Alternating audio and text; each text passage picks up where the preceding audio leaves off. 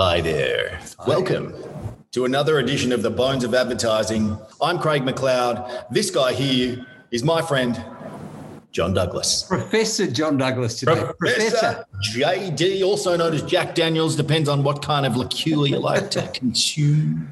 Professor. I am here. I'm here to lay a little bit of education. Well, these are definitely was something that we've planned for a while now. My favourite so far is when we look at ads from all around the world, all Australia, and we kind of strip them down and we talk about the greatness. But this is now we're going to talk of, I think we call them the doyens. The masters, like the Jedis of advertising. These are the Yodas. We're going to call them the Yodas, a Star Wars reference. For anyone who doesn't watch Star Wars, switch the podcast off. You're not worthy.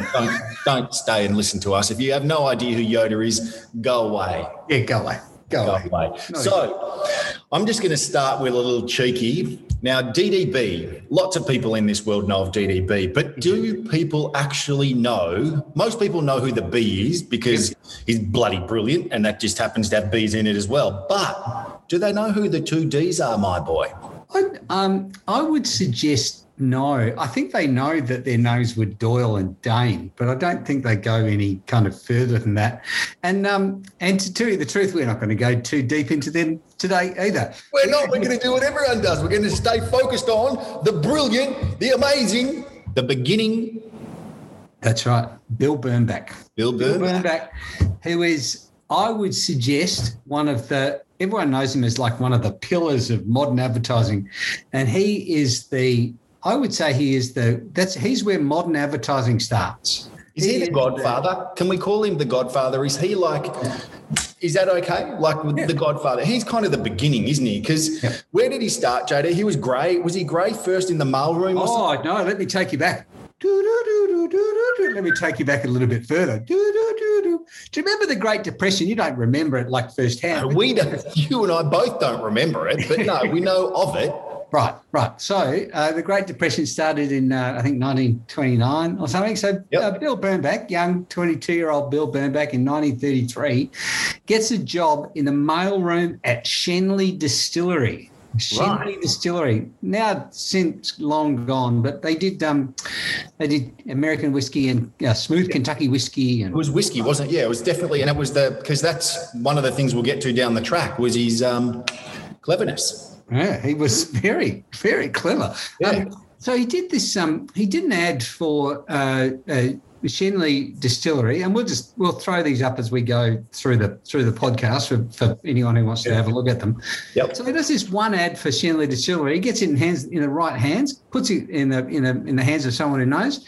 It runs, and he gets promoted to the advertising department. Yep. So up he goes. So straight out of the mailroom, because he had that entrepreneurial nature, and I guess he backed himself. He's like, you know what? I reckon this would be kind of cool. So wrote it, puts it in front of the ad manager or whoever it was at the time, and they're like, this is bloody good. Yeah, but he wasn't so proud that he assumed that he was going to get straight into the advertising department. He started in the mailroom, like classic kind of bootstraps up kind of bloke. Yeah. And then he moves. He does a bit of time in the war, like all good, Yeah, he actually served, didn't he? Like he went over and fought. Yep. I think he was. I think he went over. I don't know that he fought. I think he was probably a bit too clever to fight. I think he probably pulled a little bit of, I've got fallen archers and did, clerical work or something. I got no idea, but I know, he returned unscathed from the war. Yep. And then he joins the he gets a brief gig writing for the World Fair. So the World Fair was... Oh, that's right. That was before, wasn't it? Yeah, that's right. The promotional thing. Then William Weintraub, which was a big agency back then, and then goes to Grey and works himself up to creative director. Yep. And so by... It was only 8 years from entry to creative director, like from when he came on to when he was... running the show creatively. It was about 8 years, wasn't it? Yeah, 8 years. So he's been in the business about 16 years, and he joins forces with James Doyle and Maxwell Dane. So Doyle and Dane. Now, were both account service guys, or were they copy guys? No, both account service guys. So they did they had a bit of I think they were funded by Allbank, so the department store. But we'll get to that.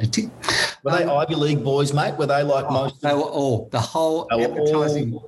everyone was Ivy League. Yeah, everyone was middle class. They all smoked a pipe. They all pretended they were bloody millionaires.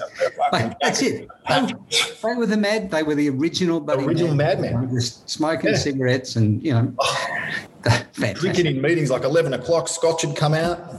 That's it. That's what they were them. Yeah. Now, not too much is known about James Edwin Doyle.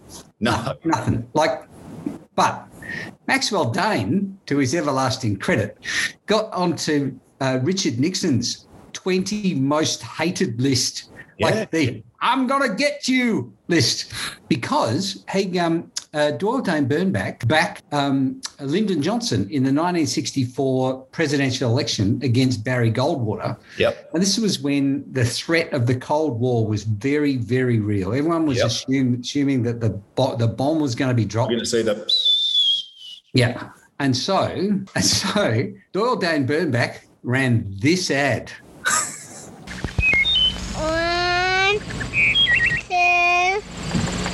3, 4, 5, 7, 6, 8, 9, 10, 9, 8, 7, 6, 5, 4, 3, 2, 1, 0. These are the stakes. To make a world in which all of God's children can live, or to go into the dark. We must either love each other or we must die. Vote for President Johnson on November 3rd. The stakes are too high for you to stay home.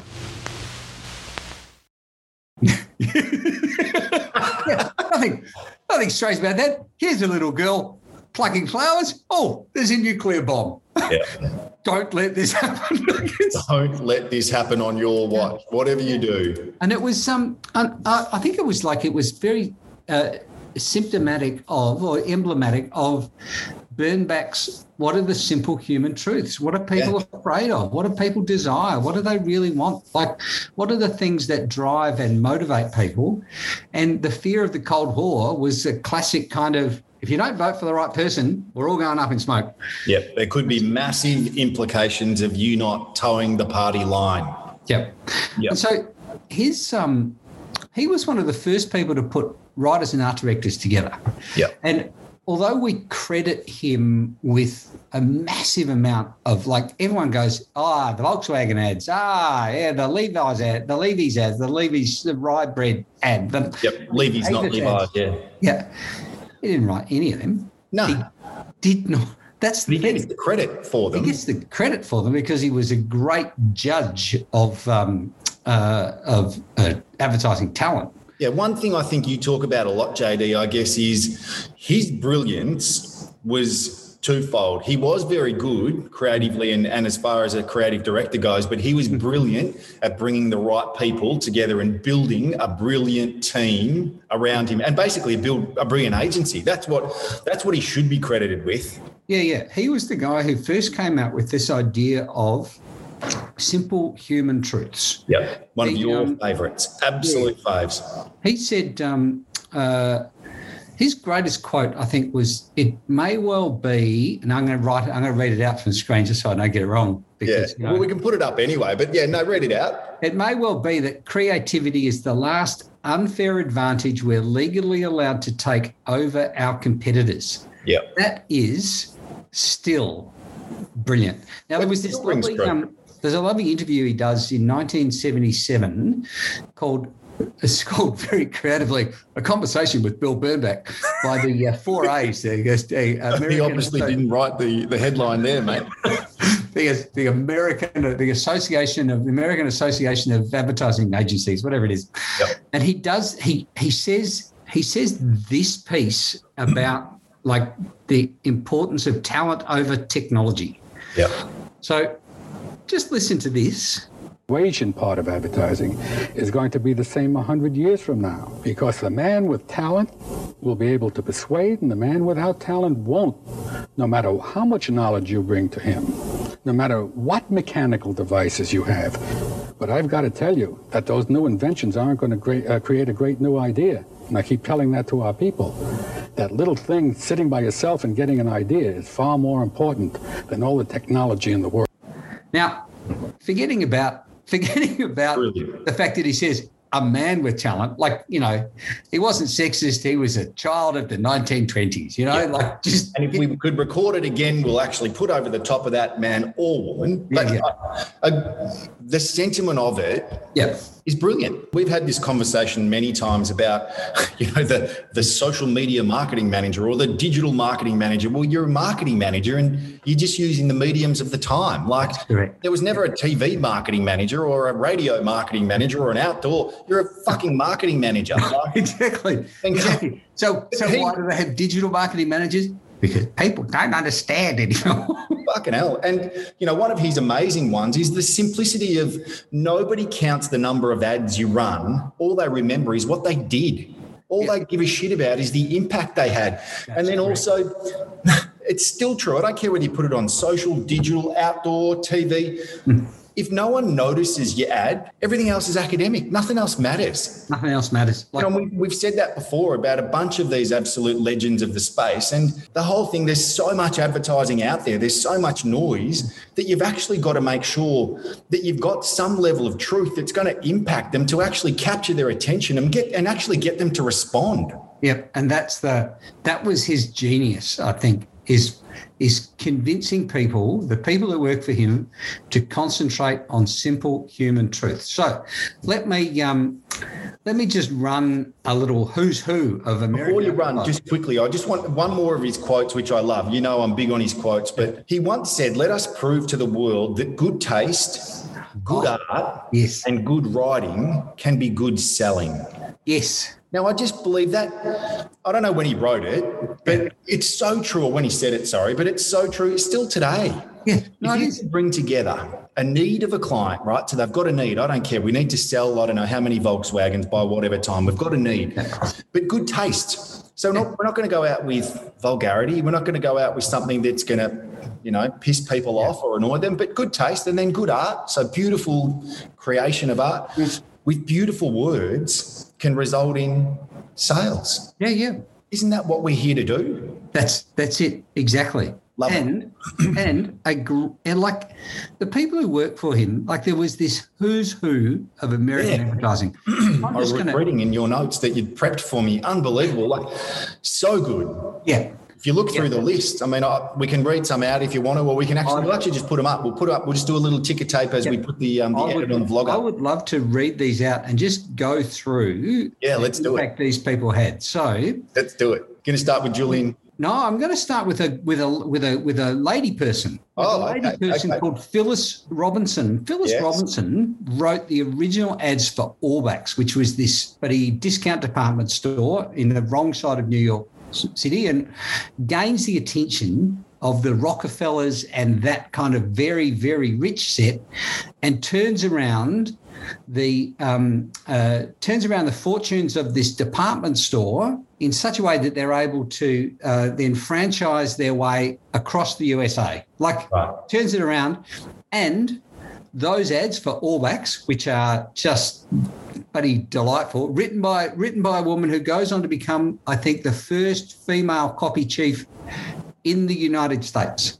This woman was a giant. Extraordinary. And we've forgotten her. We have absolutely forgotten her. And she was bloody brilliant.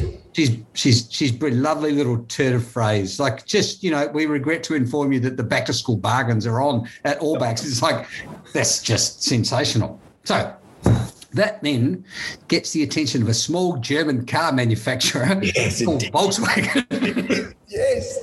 Volkswagen come knocking on their door and they say, yep, indeed. And so Bill Bernbach has put writers and art directors together. And so he gives this job to Julian Koenig, who's the writer, and Helmut Krohn. Now, Helmut Krohn may be the greatest art director who ever lived. Yep. Just a giant of a man.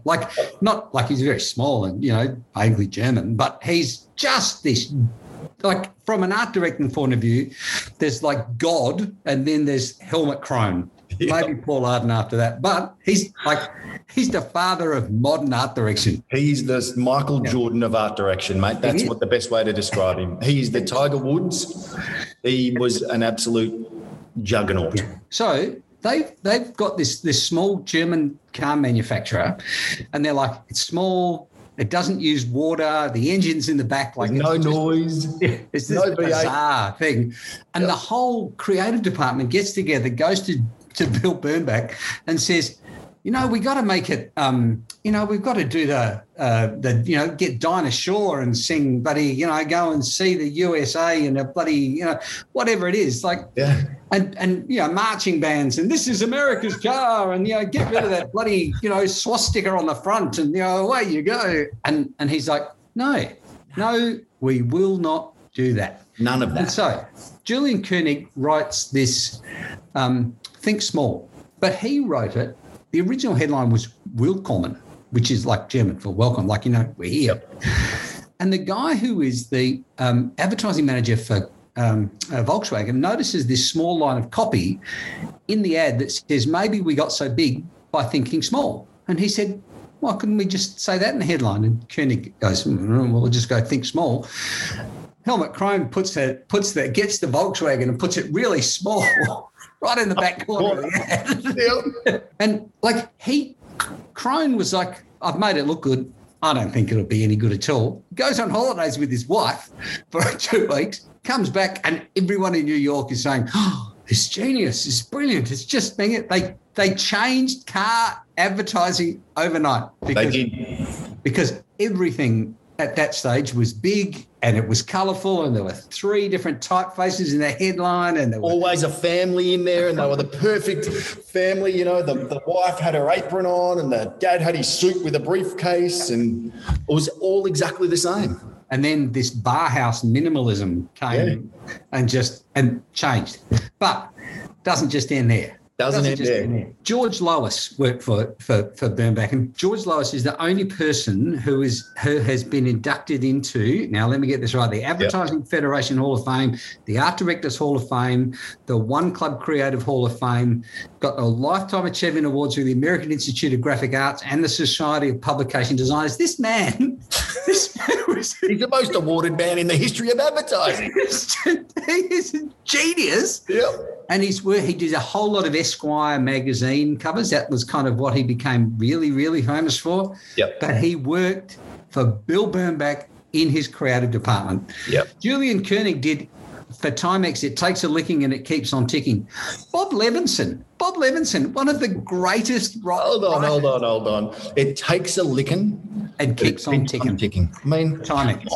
Yeah. No, he did. He did this great ad. Sorry, little rabbit hole. He did this great ad. It was a Timex and a Rolex sitting side by side on the floor. Yep. They said, and the voiceover said, this is a roller. And as you're talking, there's this massive steamroller coming towards them. And it's like, this is a Rolex. It is the world's finest timepiece. It's, and it'll cost you $350. This is way back. This is a Timex. It does exactly the same thing. It keeps exactly the same time. It's run on quartz. And, the steamroller is getting buddy closer and closer and closer. Only costs... The Timex, which does exactly the same thing, is cheaper to replace than a Rolex should anything happen to it. Like you can run over, you can buy another one for $1. Yeah, indeed, it was cheap. Bob Levinson, one of my favourite writers in the world, used to start, whenever he wrote something, he would start and he would write a letter to his brother, Dear Charlie. And he would write... headed towards the something. No, he just write, Dear Charlie... He'd write it, and then best regards, Bob. And then he would just simply take out Dear Charlie and best regards, Bob, and there would be the advertising copy, and it was really personal, direct. Giant of a man, did a whole lot of Volkswagen ads, brilliant ads. So Bob Gage, Hal Silverman, Ron Rosenfeld, who did this, but who did the Sony work and the yes. He came up with the line soft whiskey for Calvert Distillers. All these great ads based on simple human truths. Yep. Now, a little bit of light entertainment for the listeners at home. The first television ad for Volkswagen, well, one of the most memorable ones for Volkswagen, is the immortal. And I say that without a shadow of a doubt. In 1,000 years' time, when they're looking at advertising in the 20th century, this ad will be shown. So this is one of the greatest ads of all time, and it is imaginatively called Snowplow. So play it now.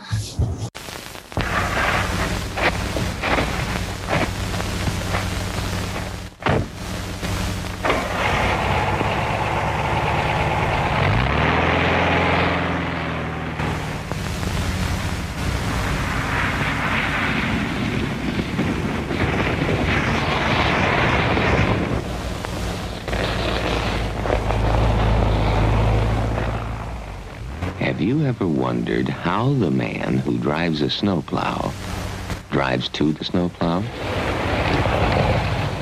This one drives a Volkswagen. So you can stop wondering.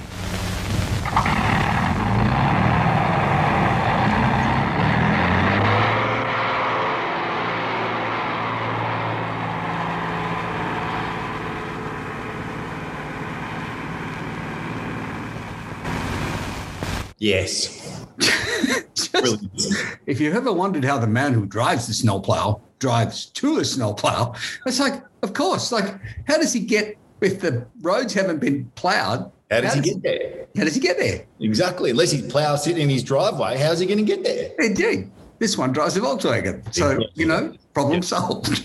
And it was just like little ads like that just reinvented the way people believed advertising could present products. Yeah. Like it wasn't overclaim. It was simple, impactful, benefit-laden advertising that just, he found ways of turning facts into truths, which is that's a very handy trick to learn. He hired Mary Wells. Mary Wells went on to be as the CEO of an advertising agency. I forget the name of it. There was Wells Advertising, essentially. She was the first female CEO of a Fortune 500 company. Wow. And she started work at DDB. With BB? Yeah. Peggy Green, remember Peggy Olsen in Mad Men? Remember that character Peggy Olsen? She was based on a real character called Peggy Green. And Peggy Green did Avis We Try Harder. Wow. And that whole ad about, I love that it ends with and our lines shorter. But your cars are always clean because they have to be. The air conditioner works, the heater works, the wipers work. Like all of that was just so well put together. You can go with the number one, but if you go with the number two, we'll try harder. We'll try harder. Like it's just, and it goes down in history. It forced Hertz who ignored it for a very, very long time. To acknowledge it and say, they say they're number two. Why go with number one? Well, here's why we're number one. Like Hertz actually had to respond to it. And as soon as they do that, as soon as your opposition responds to one of your ads, you've won. You've won. The game was over. Yeah. No more bet. And one of the lovely things about Bernbach is it was Ivy League, middle class, white people, which surprisingly is roughly what advertising is today. Yeah, not as much, but yeah, you're right, roughly. Yeah. But he hired Jews and Greeks and Italians. And he did. Yeah, he did not care where you came from. But he believed all of these people had goodness to add. That's why. Great insights and great perspectives. And just through this funnel of simple human truths, of rewarding the intelligence of the consumer and not yelling at them. So he takes really simple things. So Polaroid, let me play you a little Polaroid ad. Yeah, boom, let's hit it right now. I can do it better than you can. You can try. This is Polaroid's One Step. You just press the button and the picture comes out. That's it? Yeah. Nothing about the motor? Nope. You never focus, you skip that. Why talk about what you don't do? And the sharp, clear SX70 color develops in minutes. Nice, huh? Obvious and obvious. Well, you can't just say you press the button and the picture comes out. It's the world's simplest camera. Feeling threatened? Get the one step. Now, So good. for those of you playing along at home, that's James Garner. James Garner was the original Maverick before Tom Cruise. No, it wasn't Tom Cruise. It was Mel Gibson did the whole Maverick thing. But James Garner, James Garner was this kind of like, he was a man's man, and he was smart talking, and like just a really simple demonstration of you just point and click, and it revolutionized, the product revolutionized cameras. What was the simplicity that they really focused on? It was just really, point and click. Yeah, really simple. And one of my favorite ads, my favorite television ads, because I just love the idea of going into a client meeting and say, here's what we'd like to do with your product, and show it to the nation. So let me play you the American Tourister ad. Oh, this is brilliant. Dear clumsy bellboys, brutal cab drivers, careless doormen, ruthless porters, savage baggage masters, and all butterfingered luggage handlers all over the world. Have we got a suitcase for you? Who pictured an idea like that? Dude, is that like, How can you the whole thing of, so it doesn't matter, like, because, it doesn't matter what the baggage handlers do to it. They can't be any worse than what Tonto the bloody gorilla is doing to it here. And didn't they go on from that? Because I'm pretty sure Samsonite and American Tourister, they weren't one then, but I know they're one now. But didn't they do the one where the semi drives over it as well? Like the semi-trailer drives over it? Yeah. Well, But they just changed that whole kind of, what's the thing that's going to make an impact? Is it based on a truth? Does it matter to the people who are watching it? Yep. How do we make it interesting? Like baggage handlers, they got nothing on Fred the gorilla. Yeah. Now I'm gonna finish with a little quote. I feel like professors. I should have a little pipe here. Yeah, you should have your pipe. You should be like, to close out today's bones of advertising, I'm just going to give you a quote, and the quote is. A quote is, the truth isn't the truth until people believe you. And they can't believe you if they don't know what you're saying. And they can't know what you're saying if they don't listen to you. And they won't listen to you if you're not interesting. And you're not interesting unless you can say things imaginatively, originally, and freshly.